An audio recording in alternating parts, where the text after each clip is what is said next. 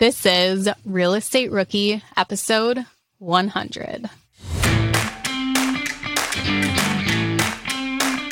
Yeah, so in my opinion, there is almost no difference in difficulty between a single family house, a duplex, triplex, and fourplex. Like, yes, you have 4 units versus 1, but it's like a 2% difference in difficulty.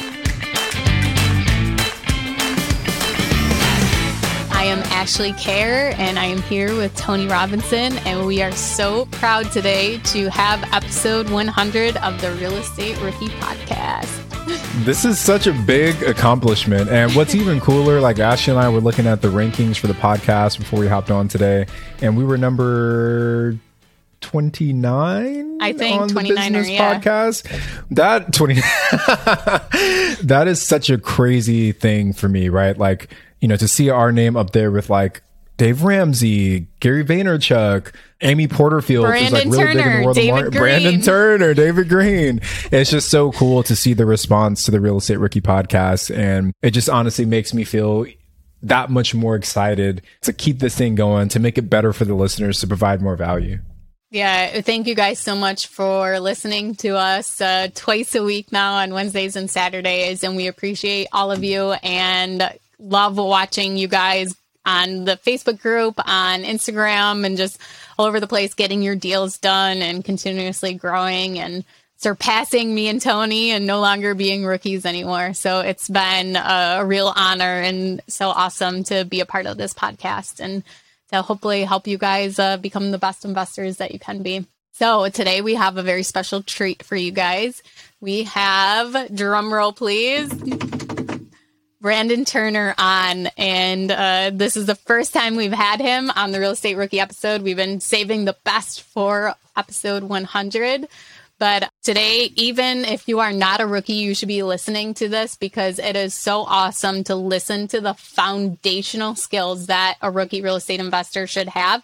And sometimes as you go along in your investing career, it is so easy to forget some of those foundations and some of those very basics of real estate investing. So everybody should be listening to this episode. Yeah, and Brandon's literally written books on how to manage properties, how to buy properties. But today we brought him on to talk about multifamily. He and Brian Murray have recently released not 1, but 2 volumes of books on becoming a multifamily real estate investor, where volume 1 focuses more on the small multifamily, and then volume 2 focuses on large multifamily. And we spent the majority of the conversation talking about the smaller stuff, but Brandon just does a really phenomenal job of breaking down why small multifamily is such a great investment class for folks to focus on, how to find those good deals, how to analyze them, and just how to be effective in that space, in that world of real estate investing. It's also a super easy episode because Brandon just knows exactly what we want to ask and goes ahead and answers it. But yeah, so these books actually are released today. You can go to the Bigger Pockets bookstore and purchase these books too if you guys are interested in reading them. Tony and I actually got them the night before these recordings, and I started reading one of them, and just awesome information and very different from the other books that Brandon and Brian have written. So I highly recommend you guys go check them out. And make sure you check us out on YouTube to subscribe to our channel, where we post videos weekly that are tailored specifically for rookie investors. Remember when you had to pay to get a lead's phone number? It was like the dark ages, until Deal Machine made skip tracing a thing of the past. Now, with your Deal Machine plan, you'll get unlimited access to phone numbers and contact information for no extra cost. That's right, get high-quality, reliable information trusted by leading financial institutions, all fully compliant with the federal Do Not Call list. Explore over 150 data points, including age, gender, marital status, occupation, and a ton more. Trust me, this is the data you need for off-market deals. With new filters, people flags, and color-coded phone numbers, lead management just got a ton easier. Ready to step up your investing game? Sign up for a Deal Machine plan today and gain immediate access to this unlimited treasure trove of contact information and phone numbers. Just head to DealMachine.com/BP. Transform your lead generation and deal-making strategies with Deal Machine. Sign up today and start exploring the unlimited possibilities at DealMachine.com/BP. Are current interest rates making you depressed about cash flow? What if it didn't have to be that way? Rent to Retirement has 2.99% seller financing available on turnkey properties. You heard that right. That's a seller financed 2.99% interest rate where the average cash flow is over $900 per month. They also have options where you can put as low as 5% down on multiple investment properties with no PMI. Rent to Retirement is the nation's leading turnkey investment company that understands what it takes to be successful in today's dynamic real estate market. Their reputation speaks for itself with more 5-star reviews than any other company on the BiggerPockets website. Rent to Retirement offers fully turnkey properties that are newly built or renovated, leased and managed, allowing you to invest with confidence in the markets that offer the best returns. To learn more, visit renttoretirement.com. That's renttoretirement.com. Or text REI to 33777. Again, text REI to 33777. Remember when you had to pay to get a lead's phone number? It was like the dark ages. Until Deal Machine made skip tracing a thing of the past. Now, with your Deal Machine plan, you'll get unlimited access to phone numbers and contact information for no extra cost. That's right, get high-quality, reliable information trusted by leading financial institutions, all fully compliant with the federal Do Not Call list. Explore over 150 data points, including age, gender, marital status, occupation, and a ton more. Trust me, this is the data you need for off-market deals. With new filters, people flags, and color-coded phone numbers, lead management just got a ton easier. Ready to step up your investing game? Sign up for a Deal Machine plan today and gain immediate access to this unlimited treasure trove of contact information and phone numbers. Just head to DealMachine.com/BP. Transform your lead generation and deal-making strategies with Deal Machine. Sign up today and start exploring the unlimited possibilities at DealMachine.com/BP. Brandon, welcome to the Real Estate Rookie podcast. You have now pulled off the quadruple effect, been on all 4 BiggerPockets podcasts. Woohoo! It's best day of my life. Best day of my life. I'm pumped. Thank you guys for having me. Okay, give us the quick 30-second overview of who you are and what you do. I'm sure most people know, but there might be that one person that doesn't. Sure. So I actually grew up in Eastern Europe where there was a lot of conflict going on. I'm just kidding. No, I was born in typical Midwest family and I ended up moving out to Washington State and I bought a house and I was like, because like 2006, I guess it was, like they would give anybody with a pulse a house. So I got a house and I rented out the bedrooms and I was like, this is kind of cool. And I was living basically for free. And then I sold it and I made 20 grand and I was like, this is way better than law school, which is what I was studying for. So I dropped all my plans to go to law school and instead I decided to get into real estate, started flipping houses, buying rentals. I got heavily into small multifamily properties, which is like duplexes. My first rental was a duplex and then, triplexes, fourplexes, 5, and then about a 24 unit. And now today I've got, 2,000-ish units total across the country. So it's been a ride. And also the co-host of the BiggerPockets. Oh! I also talk sometimes on a podcast once in a while, and yeah, that's also happens. And I write books, and I got a new book coming out. Yeah, and that's what we mostly want to talk about that today and how rookie investors can get into multifamily. But I just want to tell you real quick, before this episode, you came on to record with us, Tony and I were looking at the podcast charts, and it is just amazing the growth that the BiggerPockets Real Estate Podcast has had. So congratulations on that. That's really cool. They tell me that you are growing significantly faster than we are and faster than we ever did, which means that you're going to eclipse us at some point and take over. So I fully expect it. I'm waiting for it. We'll take a congratulations when that day happens. Yeah. I think the loser, whoever loses to we'll call it like 1 billion downloads. Whoever loses to 1 billion downloads has to get like a Nickelback tattoo on the lower back. So whoever loses gets the Nickelback. I think you're already getting tattoo. That when you lose to Britt on the Instagram challenge. So that might be. Well, I'm not going to lose, so I won't have it. So I'm re-upping this contest so that you guys have to get it. I already have a Nickelback tattoo, so I already won.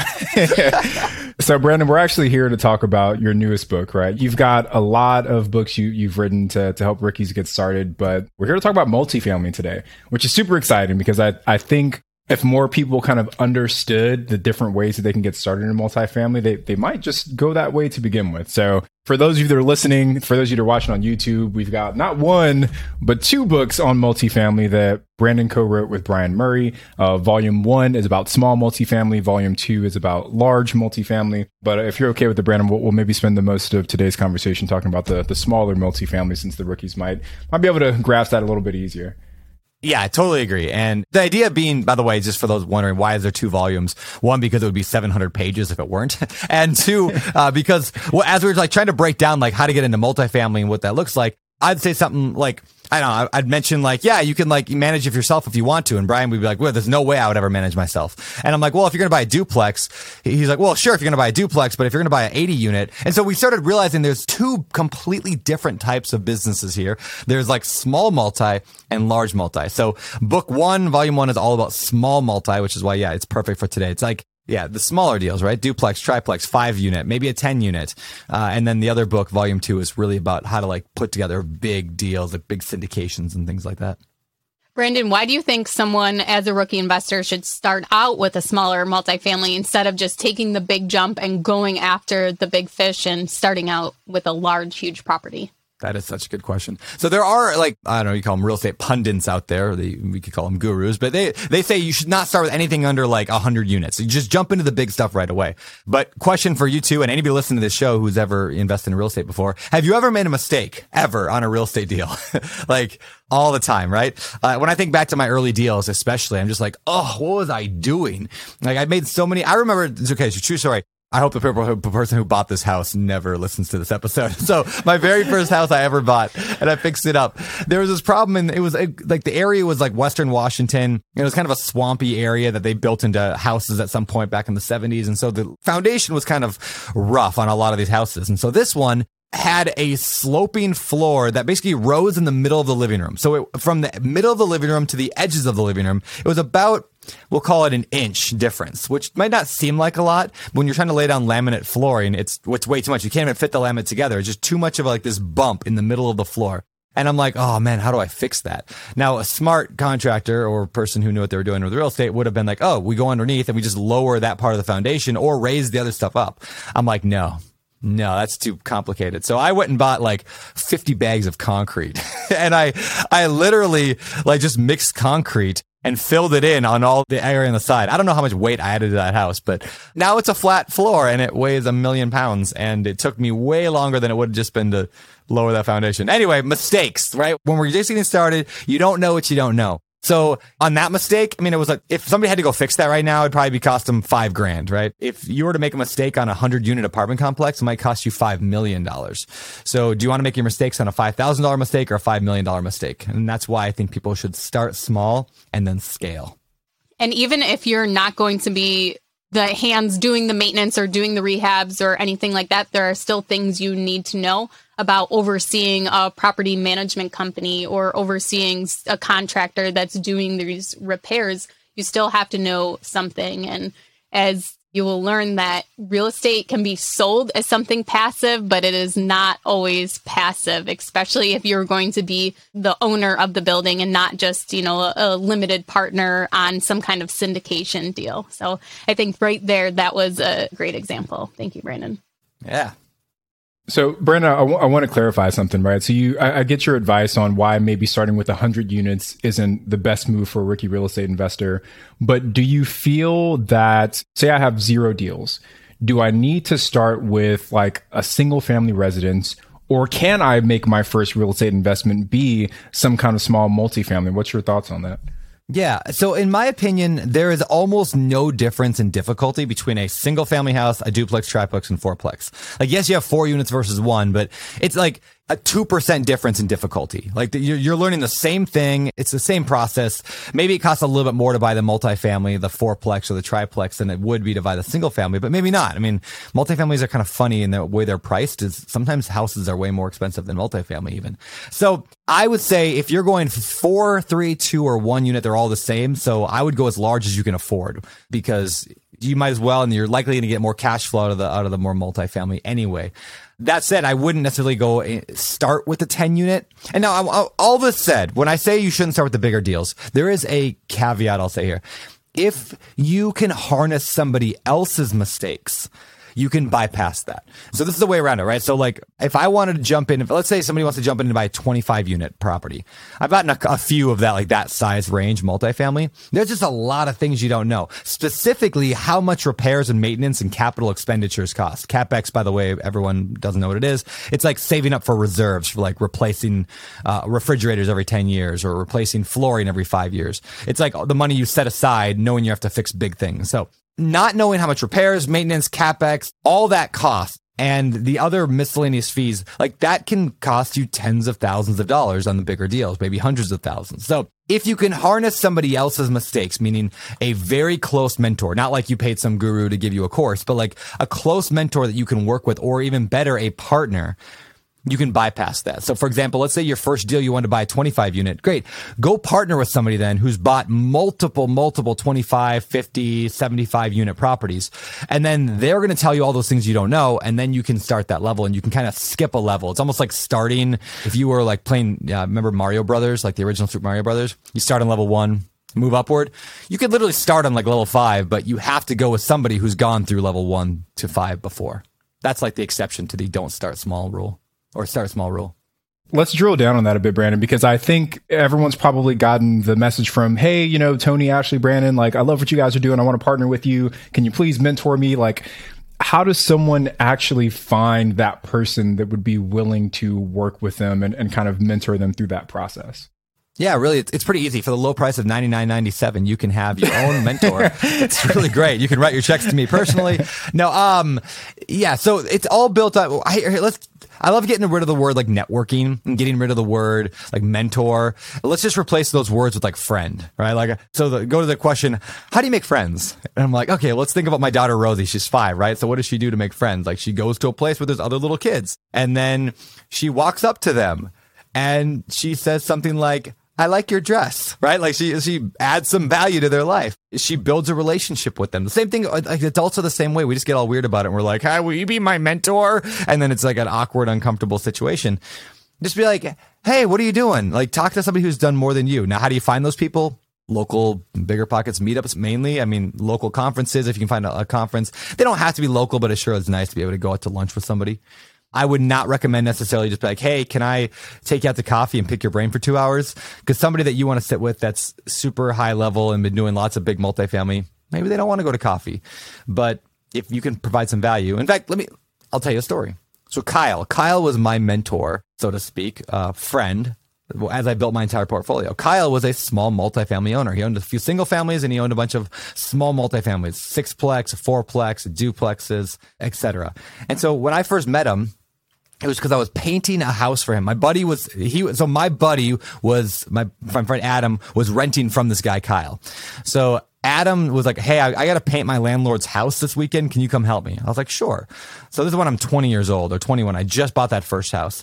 So I go over there and I just help him like paint this house. I never painted a house in my life, but I wanted the whatever $5 an hour my buddy was going to pay me to help him. And anyway, so I start talking with the landlord who shows up, this guy, Kyle. And I started saying like, hey, I'm interested in real estate too. Like, how did you get into this thing? Just asking questions. I mean, how did you buy this? Well, how did you even know where to buy it? Like, why did you buy in this area?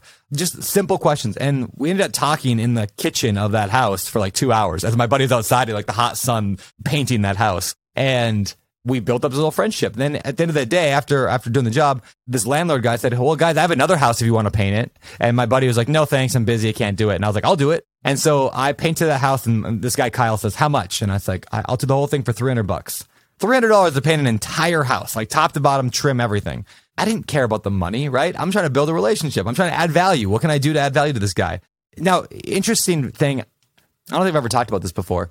I'm glad I didn't do it for free, right? We always say like work for free for somebody, but notice how like working for free for him would have changed the dynamic a little bit. One, he probably wouldn't have liked that. It would have been kind of awkward for him. Like, I don't want to take advantage of this kid. And he probably would have found somebody else to paint his house, right? If I was insistent on. So instead, I just made it a really, really good deal for him. So now it was like a transactional thing. So he paid me a little bit of money and I don't know. I just think that there's something valuable to that. People are always asking me to work for free. And I'm like, I don't know what I would have you do for free. But if they were like, hey, I'll build you a website for $150 and this is 9 examples of websites I've built before that are really, really, really good. And this is 10 times cheaper and you get it elsewhere. I just want to provide value to you.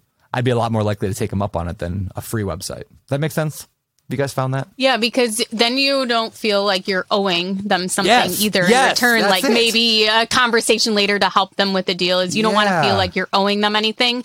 And then there's also some kind of expectation. Like if the website really sucks or isn't good, then you can say, you know what, like I paid them $150. I should say something. But if they did it for free, well, they did it for free. What can I expect? So yeah, I can definitely relate to that. And I think with the whole mentor thing is build a relationship with that person. And it can be friends, it could be doing work for them, build that relationship with them. I've have someone that's been mentoring me recently, and I met him, I think, for the very first time last fall. So it's almost been a year. And we were at a couple events together, and I talked to him every single time, and I made a point of it. And then, eventually a relationship grew, and that's when we decided that it would be a good mentorship. I could bring him value, and he could bring me value. So, yeah, I think that's a great way to put it, is to be their friend, build a relationship. So if somebody has a multifamily deal they want to look at, and they have found a mentor, what are the things that a rookie investor needs to do before they actually decide to jump into a multifamily building? The thing I think of first of all is the property management. How different is the property management from, a single family, 2 family, 3 family to, a 16 unit? Is there a big difference there? Yeah, so the big difference, and this actually goes back a little bit to the difference between the volume 1 and volume 2 of the books that we wrote, is because a lot of people have asked, and I even questioned in the beginning, how do we want to define small versus large? And it was like, well, is large 5 unit and above?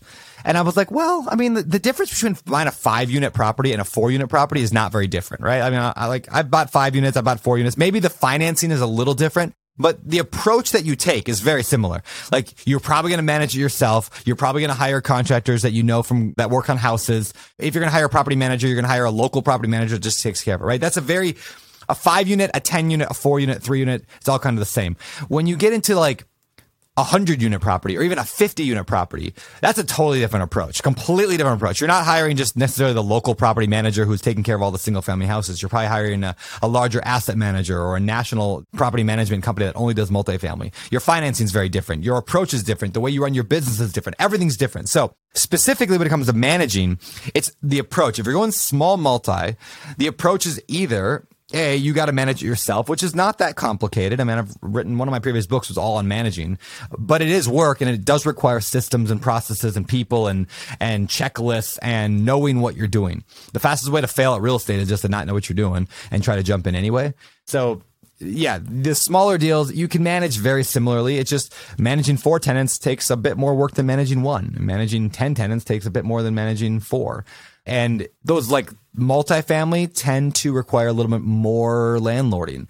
And I don't want to make any judgments here, but typically I've found that, and I'm going to totally make a judgment here, but people who live in multifamily tend to be a little bit poorer.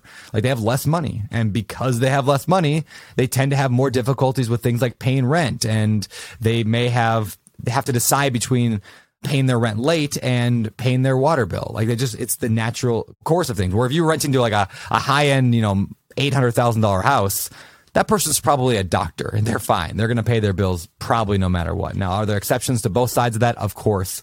And there are really good small multifamily tenants and there are horrible single family doctors. But yeah, generally it just requires more involvement. I mean, I once had a 4-plex where it was like 2 units upstairs and 2 downstairs. And the downstairs person called because the upstairs people, well, actually 2 quick stories. One, because they were having relations in the middle of the night way too loud. So that was an issue you don't run into with single family houses. They were having just their mom and dad time too loud on the floor above them. And then a different 4-plex, or maybe it was the same one, but the other side, the people upstairs were leaving their garbage out on their back porch, like above the lower porch, because they're like, top and bottom.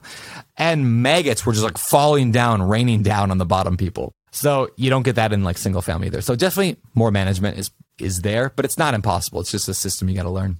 Does that answer that question? Yes, it does. Yeah. And just one follow up, like in addition to that, Brandon, how do you as the landlord manage relations between the different tenants? Like, how do you solve those kind of problems? Like, is that something that you write into the leases? Is it like a strike one, strike two, strike three thing where you kick one of the tenants out? How do you keep the peace when you've got 4 people, 5 people, 6 people living so closely? Yeah, it's a balancing act. I'll say that. Secondly, like I have a lot of now experience with this. So we kind of realize things like, what do you do when a tenant has maggots raining down the other one? You're not going to read that in a book, right? But you have to figure this stuff out over time. That said, so we rely heavily on the lease. So we love making the lease the bad guy, not us the bad guy. That's one of our kind of rules in landlording is everything's in the lease. We have a very good lease and we make sure that like if the tenant, for example, has garbage on their back porch, it's easy to be like, hey, in your lease on this section, on this page, it says you can't have garbage on your back porch. So we're going to need you to get rid of that. If they don't within like 3 days, then we'll send them a notice, like a 10-day notice to comply, I think it's called. And if they don't after that, then we can evict them. That never happens. Most people are pretty good about when you call them and tell them to knock it off. Now, sometimes you just have conflict between tenants, where there's one guy just hates the other one. 90%, this might sound bad, but 99% of the time, those work themselves out without us getting involved. They'll call and complain, and then we'll say, okay, noted, we'll put it in the file. But we don't typically take a lot of action on that stuff initially, unless it's one person clearly has a problem, right? They're parking in the wrong parking spot or they're leaving garbage out all over the place. We'll deal with those things. But a lot of the personality issues, like that person's just a jerk and they're mean to me and they looked at me funny, that kind of stuff, you just kind of ignore it and it just goes away. Like they take care of it themselves, which again, maybe that's a wrong approach, but it seems to work 99% of the time. And I asked that question because I know that one of the things that a lot of rookies get caught up on and that kind of makes them afraid from actually pulling the trigger on that first deal is managing the property and dealing with the tenant. So if there's some good tips we can share, I think that goes a long way. You wrote a whole book on property management as well. So people can pick that up if they ask more questions on it. Yeah, very much so. I mean, it's a learnable thing. People get scared away from landlording, especially rookies. They're like, oh, but what if this happens? Or what if this happens? And I mean, I remember this is how I found Bigger Pockets, right? So Bigger Pockets years ago, I didn't start the company, despite some people think that. Like, no, I came later. Josh started it in his basement. And it was a forum where people asked questions with one another. And I remember typing into Google because somebody, I think it was my dad, said that if you get into real estate, your tenants aren't going to be able to pay rent sometime, and you're not going to be able to pay it, so you're going to lose your property and end up homeless, was basically his message to me. And I was like, oh, you're right. I don't know how to do that. So I went to Google and typed in what to do when tenants don't pay rent. And I found like this laundry list of things that could be done if that happens. And it was on a little tiny forum called Bigger Pockets. And what it told me was like, whoa, there's answers to all these problems. All these like, oh, what are you going to do if this happens? There's an answer to every one of those. Like, you're a real estate investor. You're not unique. There are millions of us out there. So it's like you think you have like this unique problem that's never happened before. No, it's happened before probably thousands of times to different landlords. And when you have the largest real estate investing website where people just talk about that stuff, you figure this stuff out. So first of all, understand like there's answers to everything that you might come across. And secondly, don't manage yourself if you don't want to. I don't think most people should manage. I wish early on in my career, one of the mistakes I made early on was that I ran all my numbers. When I ran the numbers on my properties, I ran it with 0% allocated towards property management. I mean, why would I hire a property manager? I could do it myself, which makes sense, I guess, when you're getting started. And my only goal was to get out of my job. But what that does is that locks you into a life where you have to manage in order to make the deal a good deal, right? So I couldn't just all of a sudden add because for example, I have a property, let's say, that makes at the end of the day, $150 every month in profit, like in cash flow. I'm like, yeah, that's pretty good. But as soon as I hire a property manager, that's going to cost me $150 a month. Now that property makes $0 a month. And so my financial freedom is dependent upon me being a self-employed entrepreneur, which is exactly not like, which is the exact opposite of what I got into real estate for. So had I instead accounted for that $150 for property management or whatever it costs, then ran my numbers with that included, and then only bought properties where property management was allocated and it still made sense as an investment property. Sure, I maybe would have bought a few less properties, but probably not. I would have just gotten a little better at finding better deals. And then today, I would have saved myself 5, 6, 7 years of changing toilets and painting rooms at 3 a.m. and like dealing with tenants calling me angry. Like I've avoided all that. It was a rookie mistake, but a lot of people make it.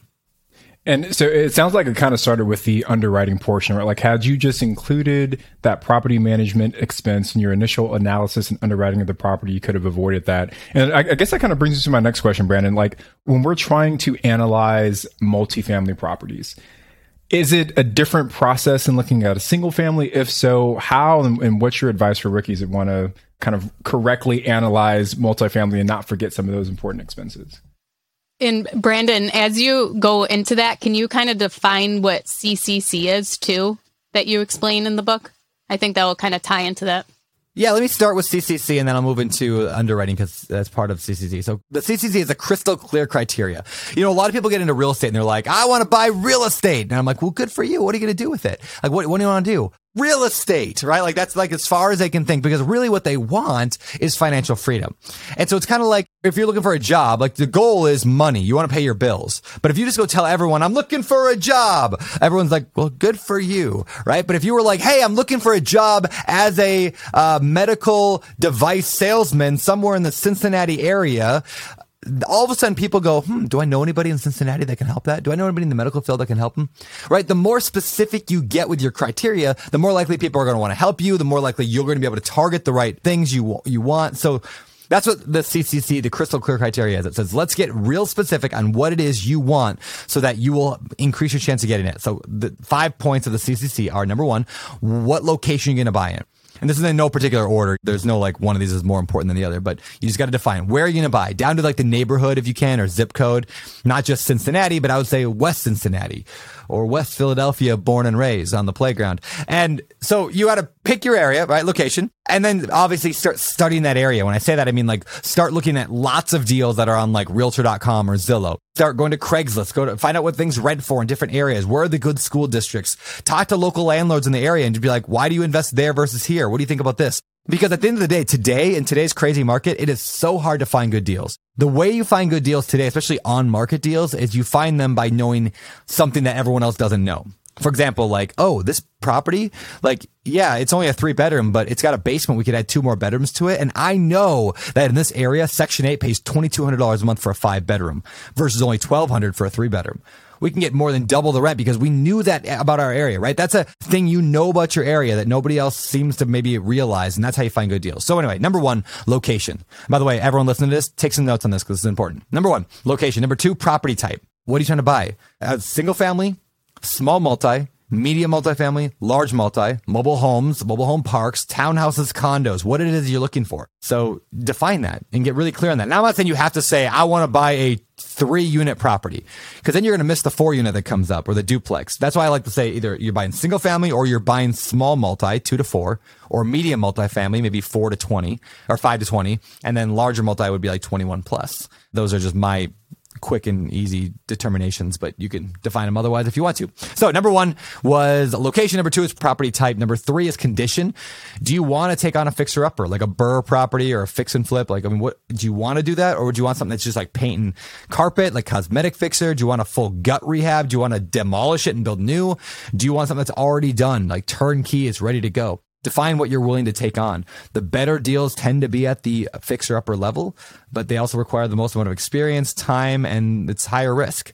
All right. So next, that was property condition. Let's see, condition, location. Let's see. Next one was, I call it profitability. In other words, what makes it a good deal? Define that number. Like, I want a 10% cash on cash return. In other words, I want to make 10% the first year on my money. Great. Or 12% or 8%. Like for me, I typically say, like if I was a rookie, I'd be good with like 8, 7, 8, 9%.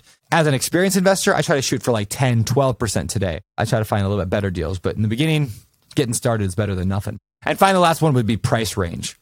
Are you trying to buy a $100,000 property or a $1 million property? So now when you're going at it, you've got a really clear picture of what it is that you want. I'm looking for a small multi in West Cincinnati, and I'm looking in like the $100,000 to $300,000 range, because that's about what I can afford for my down payment. And I really want something that could be a cosmetic fixer that I don't mind getting my hands a little dirty. Now, you go to an agent and you tell them that, or you start marketing off market, like direct mail marketing or something like that, and you're going to have 100 times better chance of landing a deal because you're so specific with that. All right. So that's crystal clear criteria. Let's shift that over to deal analysis. So when I said profitability, I said something like, like, hey, I want an 8% return, or I want $200 a month per unit. I want every unit that I buy to have $200 a month in cash flow, which I would say is generally on the high end for multifamily, but let's just say you want $200 in what I call pure cash flow. And we can dive into that in a minute. But the great thing about real estate is that it doesn't have to be an emotional thing. It's a math game. Remember this, everybody, and like tattoo it on your forehead in reverse. You see it every morning when you wake up. Every property has a number that makes it work. Every property out there has a number that you could pay, a purchase price you could pay that would make it work. So as an investor, our job is very simple. Like, identify what it is we want, go after them, and then work backwards to find that number that makes it work, and then make an offer.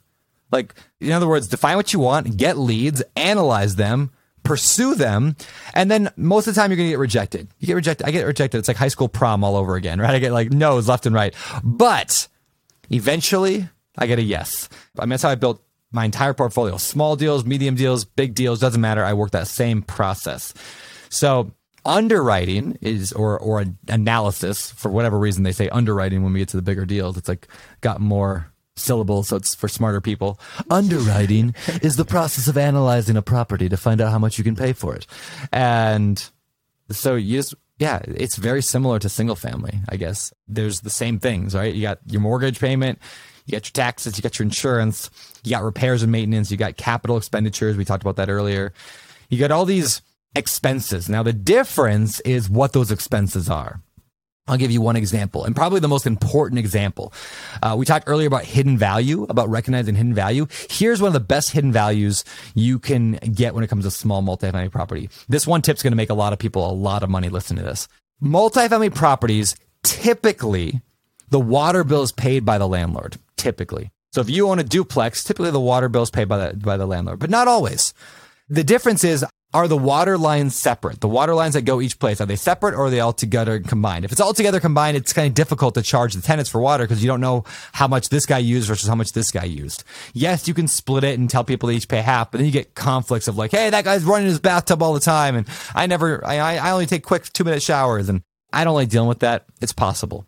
But if you can separate the water meters on a multifamily property and then shift that over to a tenant, in my life, I have never seen a tenant make a decision based on who pays the water. In other words, a tenant will choose a place based on the rental price, whether or not you include water or not. There's no difference to most tenants. And it's ridiculous, but it's just a human nature is to compartmentalize all these expenses in their life. So they're not thinking, well, this property is $1,000 a month, but I got to pay a $200 water and electric charge, so it's really $1,200.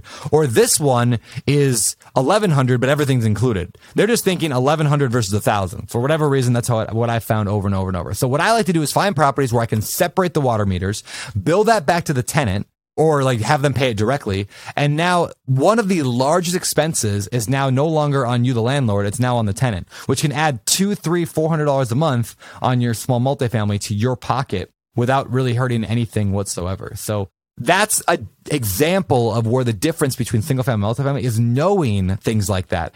Knowing why the water bill is different, knowing if taxes are worked out a little bit differently, knowing that the mortgage payment might be different. Like typically on a larger multi, you're going to do a 20-year loan instead of a 30. So again, I don't want to like just sit here and plug a book, but that's why, like when people ask the difference between why we wrote The Multifamily Millionaire versus just like buying How to Invest in Real Estate I wrote, or Rental Property Investing, the book on rental property investing, it's because this goes into those details that apply specifically to identifying and analyzing small multifamily and then larger multifamily. Was that a long enough answer? That was like 10-minute rant, but yeah. There you go.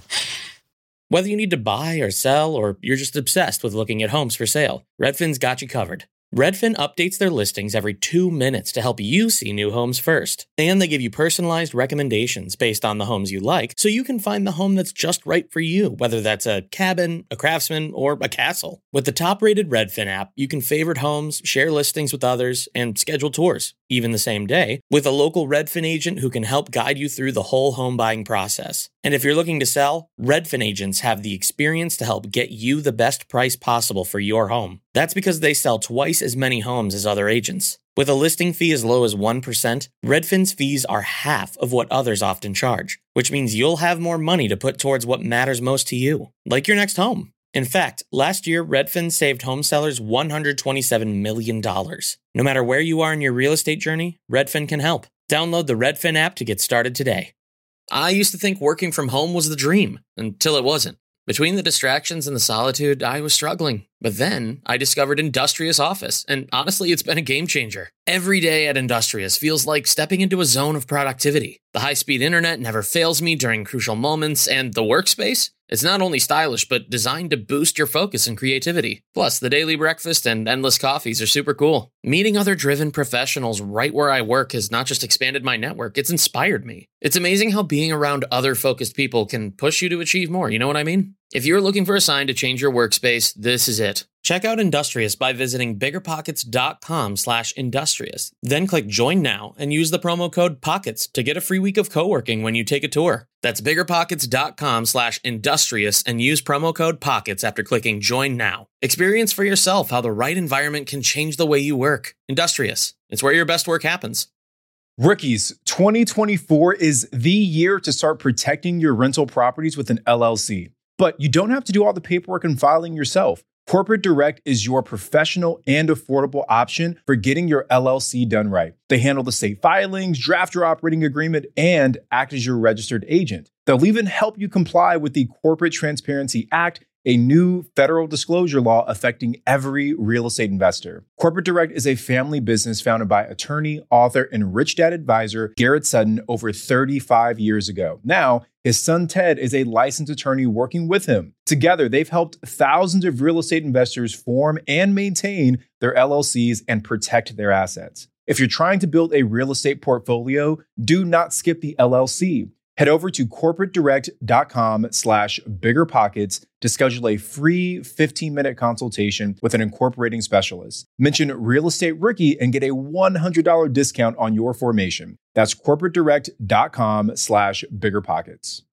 You're trying to close on your next rental, so why is your insurance company dragging its feet? With long lead times and never-ending paper forms, it's no wonder it takes forever to finally get a policy. Modern investors deserve better. They deserve Steadily.com. At Steadily.com, you'll get fast, affordable landlord insurance available online 24/7 in just a few clicks. You can even get next-day coverage, which takes just minutes, by the way, to obtain. And you can do it all from your phone. Steadily was founded by landlords who created insurance products tailored to the unique needs of this industry. It's their sole focus, and that's why landlords nationwide consistently rate them 4.8 out of 5 stars. So whether you've got a single-family, short-term, or multifamily portfolio, Steadily.com can secure the best coverage at the best price to protect your properties. Discover how Steadily can save you both time and money on your rental property insurance. Visit Steadily.com for a commitment-free quote tailored to your needs today.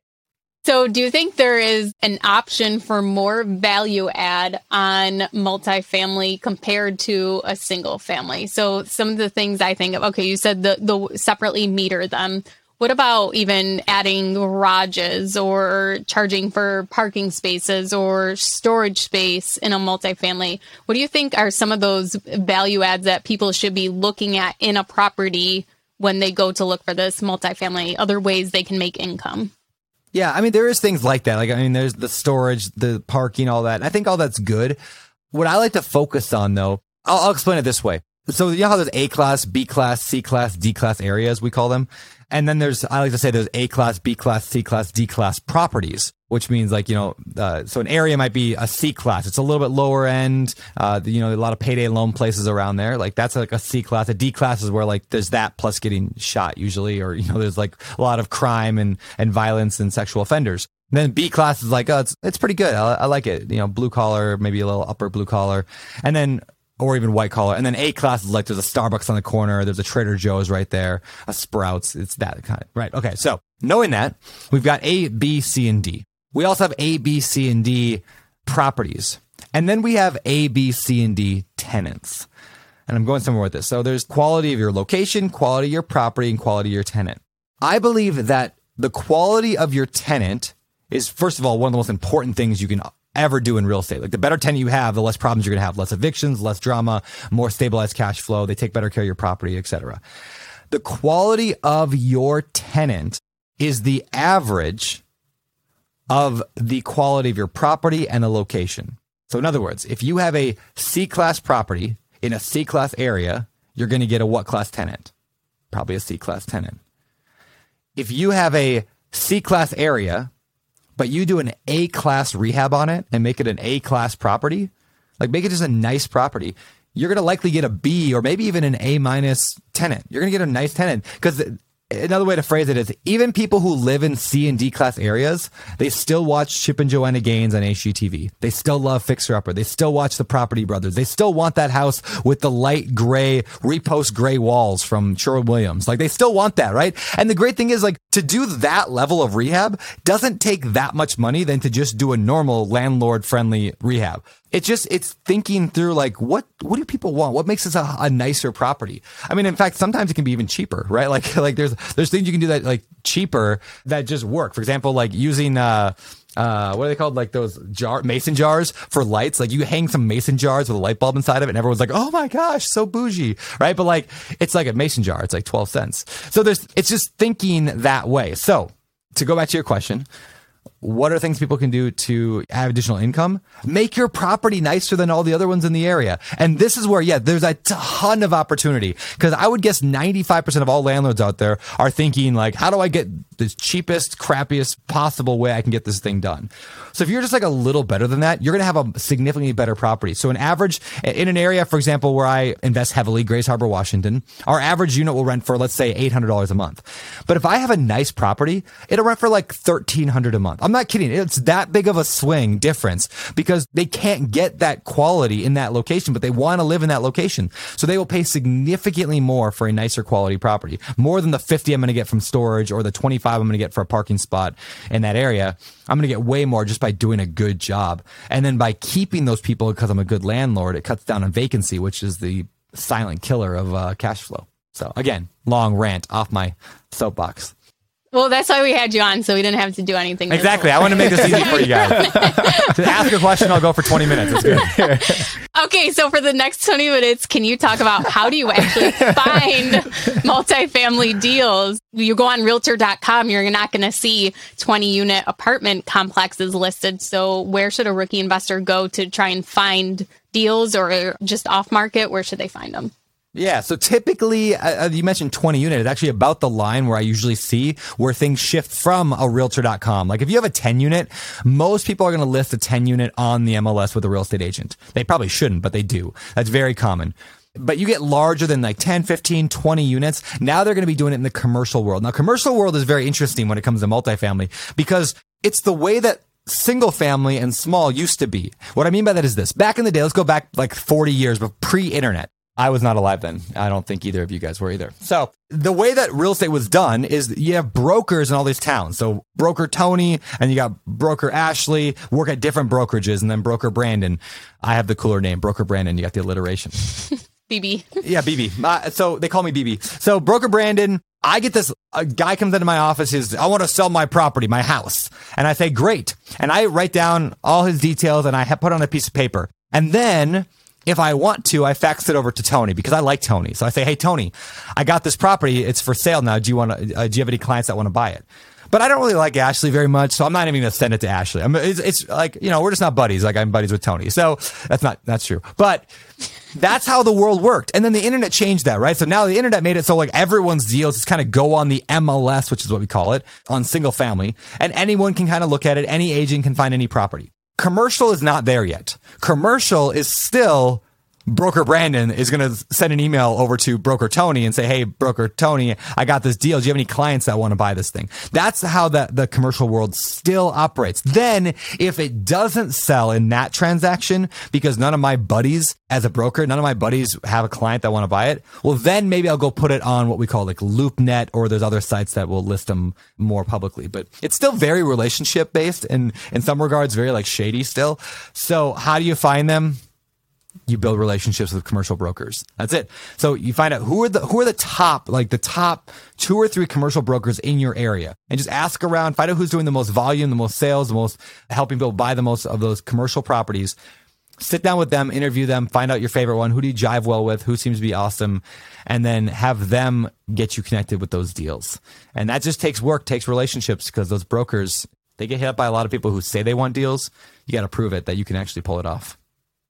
So, Brandon, I'm glad you said that last point about proving it. So before my partners and I moved into the short-term rental space, we were actually looking to get into apartment syndications, right? And we were looking for 50 plus units, kind of like the Louisville area, but we had a very difficult time kind of getting inroads with some of the brokers in that market. And it's for the reason that you said. It's still kind of like a good boys club where there's a very small, tight-knit community where if you haven't done 3 or 4 deals already, it's kind of hard to have them really take you seriously. So what would be your advice, like as a rookie investor, how can I show them that I'm serious? How can I show them that I'm someone they should actually send one of those pocket listings to?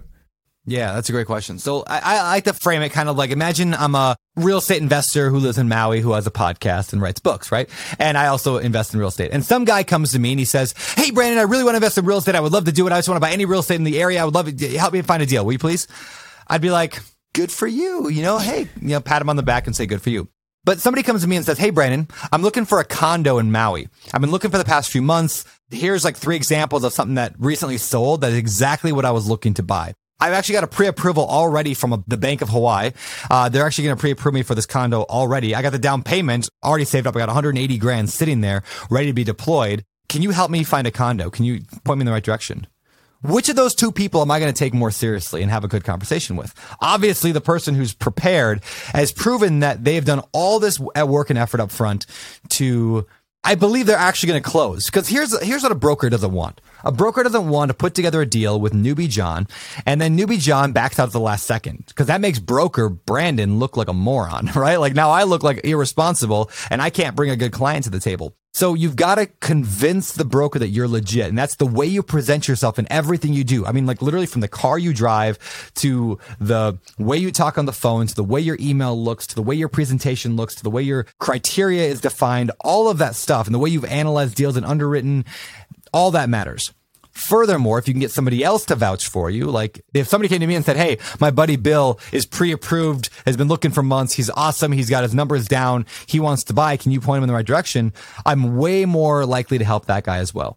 Finally, some of it just comes with experience. And this is why another reason I recommend starting with a small multi. Because the small multifamily, you can buy those on realtor.com or, you can find them on the MLS. So if you've done 3, 4, 5, 6, 7 small multifamily deals and you go to a broker and say, hey, I'm looking to buy a 12 unit or a 20 unit, he's going to take you way more seriously because you've come with all of that background and you present it well. So it's really about making the broker feel confident that you are a closer. You can actually make it happen. Now, true story, and then I'll let you guys ask another question. We struggled with, so I have a company called Open Door Capital. We buy large multifamily properties, primarily mobile home parks, but we're also now raising for a big apartment, a huge apartment complex deal, over 500 units that I'm working on, and also another big apartment deal and some self-storage. So anyway, we buy a lot of stuff. But the first year, we would make offers and consistently get rejected. We would talk with brokers and consistently they would give the deal to other people. Even if we paid more, even if we offered more, they would give it to other people because we didn't have a track record. We didn't have that. But then we got a deal and we got another deal. And we got rejected a lot more and then we got another deal.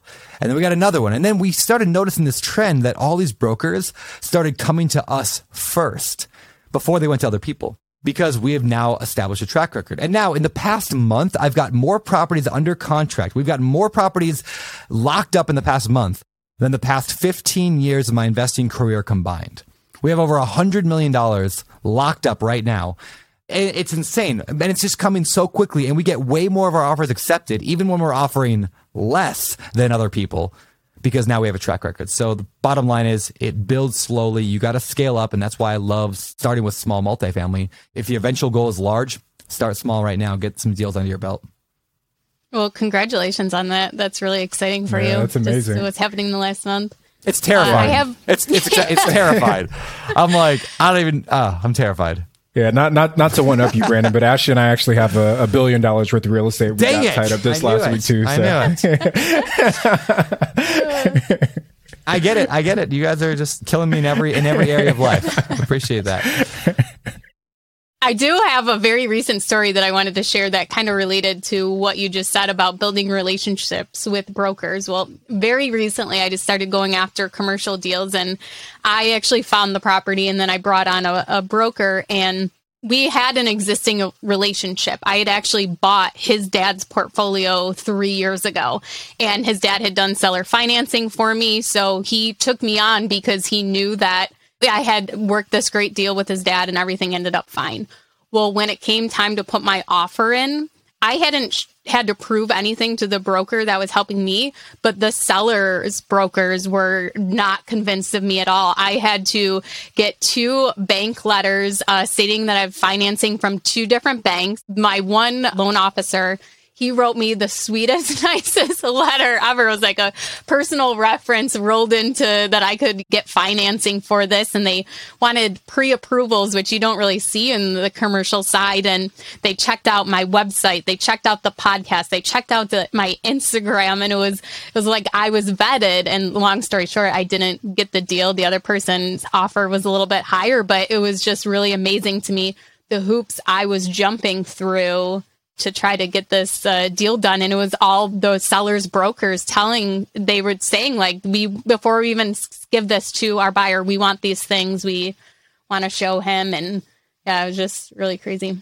That's cool. Hey, that reminds me of like another, you mentioned like the guy you bought his portfolio from him. That's another cool thing about small multifamily properties is that typically if you own a small multifamily property, you probably own lots of small multifamily properties. It's not something that people typically just like randomly stumble across buying accidentally like houses are, because people turn their house into a rental all the time. But with multifamily, if there's a landlord who owns a multifamily, they probably own multiple ones. Why is this important? Because it means that every time you talk to a multifamily owner who owns like a property, ask them the question, do you have any properties in your portfolio that you don't like right now or that's causing you drama or a headache? So as you do your marketing, your off-market marketing, or every time you drive by any multifamily in your area, you're like, oh, there's a duplex right there. Let me find out who owns it. Pull up like the Deal Machine app on your phone, which is like an app that tells you who owns the property and you can send them a letter right from the app. Like pull it up, find out who it is, call them. Hey, I drove by your duplex and I'm looking to buy a small multifamily property in the area. Do you have anything that's causing you a headache right now? Almost every multifamily owner I know, every real estate investor who owns a lot of property, they have these headache properties that have been driving them nuts for months. It's not quite enough of a problem for them to actually go list it with a broker, but it's enough of a problem that if you ask them, do you have any problems causing you a headache? They might be like, actually, yeah, I do got one, but you probably wouldn't want that. Tell me more. And that's how you can land more deals. Just that. That's great advice for if you're trying to find off-market deals. I mean, on PropStream or other software, it's so easy to find who own, like if you click on one address, it'll show you all the linked properties to their name or their LLC. And then just if you're already buying a property from someone, just ask, are you selling anything else? And yeah, you'll be amazing how many things come to you. I think I ended up over 2 years, I bought half the portfolio the first time, and then the second time I bought the rest of it. And there was only, I think, one vacant lot that I ended up not purchasing of his whole portfolio. So it was a great opportunity. That's yeah. cool. That's especially true for rookies, right? Like this is one thing that I think people oftentimes are like, well, I'm young or I'm new to real estate. I don't have a lot of experience. Why would an older investor want to like sell me their property? Because you're young and excited about real estate. And they're like, my kids don't care about real estate. Screw them. This youngin', whippersnapper over here, they're all excited. It reminds me of that, they're thinking they remind me of me when I was their age and I want to help them out and I'll sell my whole, yeah, it's such an asset when you're a rookie to be the learner, be the excited person, be the person that's just out there scrappy and young and helping and doing what you can, because the older generation, and there's a lot of them right now that are retiring, the baby boomers that own all the real estate in America. And you can get seller financing from them. You can get them to sell you their portfolio without real estate agents. Yeah, so much opportunity out there. Yeah, well, Brandon, thank you for giving so much information on how to find good multifamily deals, because from firsthand experience, I know that that's a challenge for people that are trying to get started. What are maybe some of the other downsides that come along with trying to break into small multifamily, or just maybe having a small multifamily portfolio that you don't typically get when you're working in the single family space? Yeah. So I mentioned earlier that landlording typically requires a little bit more effort and you got to put a little more time into it. Also, landlords are, I know this is a shock to everybody here, but landlords tend to be cheap, right? Like, it's like, well, I got to fix that toilet because it's leaking. I'll just get a big bottle of caulk and just like rub it around the outside of the toilet. That'll keep all the water in. And like, that never works. It just rots the floor, right? So I find that with small multifamily properties, especially, the repairs that have been done in the past have typically been done pretty shoddily. Is that a word? Shoddily? It is now. And it's shoddy work and it's deferred, a lot of deferred maintenance because the landlords are just being cheap. And it's one of the reasons that they sell their property because it's like this cycle where it just like gets worse and worse. They don't fix their property right, which attracts a lower quality tenant who doesn't take care of the property right. So it breaks down even further. They don't take care of that. But that same reason why it's a downside of multifamily is also one of the reasons why multifamily has so much opportunity, because that's rampant. It's widespread. So when you can buy those type of properties that are struggling and you can go fix that toilet and the floor on the toilet correctly so that the seal is right, now you just fixed a problem long term that's gonna get you more rent. I mean, not that toilets get you more rent, but just as an overall nicer property, there's just so much opportunity there. And then you can increase the rent, which makes the property value worth a whole lot more. And yeah, it's awesome. There's a lot of good things there. Well, Brandon, thank you so much for coming on today and giving all of us rookies so much value. Can you tell everyone where they can pre-order the new books or order it and where they can find out some more information about you? Sure. So you can get the books, The Multifamily Millionaire Volume 1 and 2 at biggerpockets.com/store. So biggerpockets.com/store. So you can pick it up there. And there's a bunch of cool bonuses you get when you buy it from Bigger Pockets. When you buy it from Amazon, which comes out maybe a month from now or something like that, Amazon will have it as well as like Audible. But right now you can get it on Bigger Pockets and you get a bunch of bonuses. And I promise everybody here, the bonuses are worth just as much, if not more, than the actual book. I'm not going to go into all of them right now, but there's some really, really cool stuff that I've spent unbelievable amounts of time lately building to add in for bonus content because I want people to buy it quickly and to get it from Bigger Pockets and to change their life with it. So again, biggerpockets.com/store. And yeah, you can follow me in more places at Instagram. I'm like a 13-year-old girl on Instagram. You've seen me there. I post a lot. Beardy Brandon. So beard with a Y, Brandon on Instagram. And what about TikTok yet? Is there a TikTok yet? You know what? I do have a TikTok. It is Beardy Brandon TikTok. But if you want to see my dance moves, you're not going to see them there. So I mostly just post my Instagram videos over on TikTok. Okay. Well, thank you so much, Brandon, for coming on with us. And you've hit all 4 episodes now. I guess it's time for Bigger Pockets to create a new podcast now that we're going to do it. Yeah. We need a name for that. Is that like a hat trick? Like, don't they have a name like when you, or what's the thing when you win a Tony Award?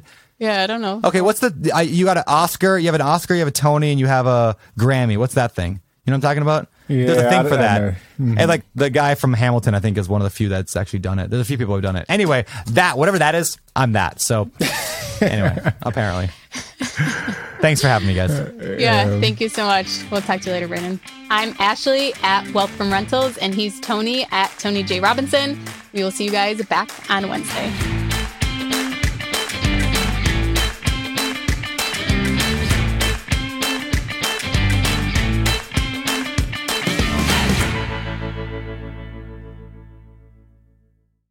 Getting started in real estate can be daunting. There's so much to know, obstacles to overcome, lessons to learn, and risks to avoid. It can all be so overwhelming. If you're feeling motivated to invest but too overwhelmed to take action, here's some advice. Take it one step at a time. And here's some good news for you. The Rookie Bootcamp is starting on May 20th, and Tyler and Ashley will be guiding you through each and every step until you're the proud, confident owner of your first investment property. Through 8 action-packed weeks, they'll guide you step by step through those first questions, decisions, and obstacles that every beginner investor must overcome. So if you're serious about becoming an investor this year, head to biggerpockets.com/step and join us in the Rookie Bootcamp. See you there. The content of this podcast is for informational purposes only. Past performance is not indicative of future results, and all host and participant opinions are their own. Investment in any asset, real estate included, involves risk. Use your best judgment and consult with qualified advisors before investing. Only risk capital you can afford to lose. Bigger Pockets LLC disclaims all liability for direct, indirect, consequential, or other damages arising from reliance upon information presented in this podcast.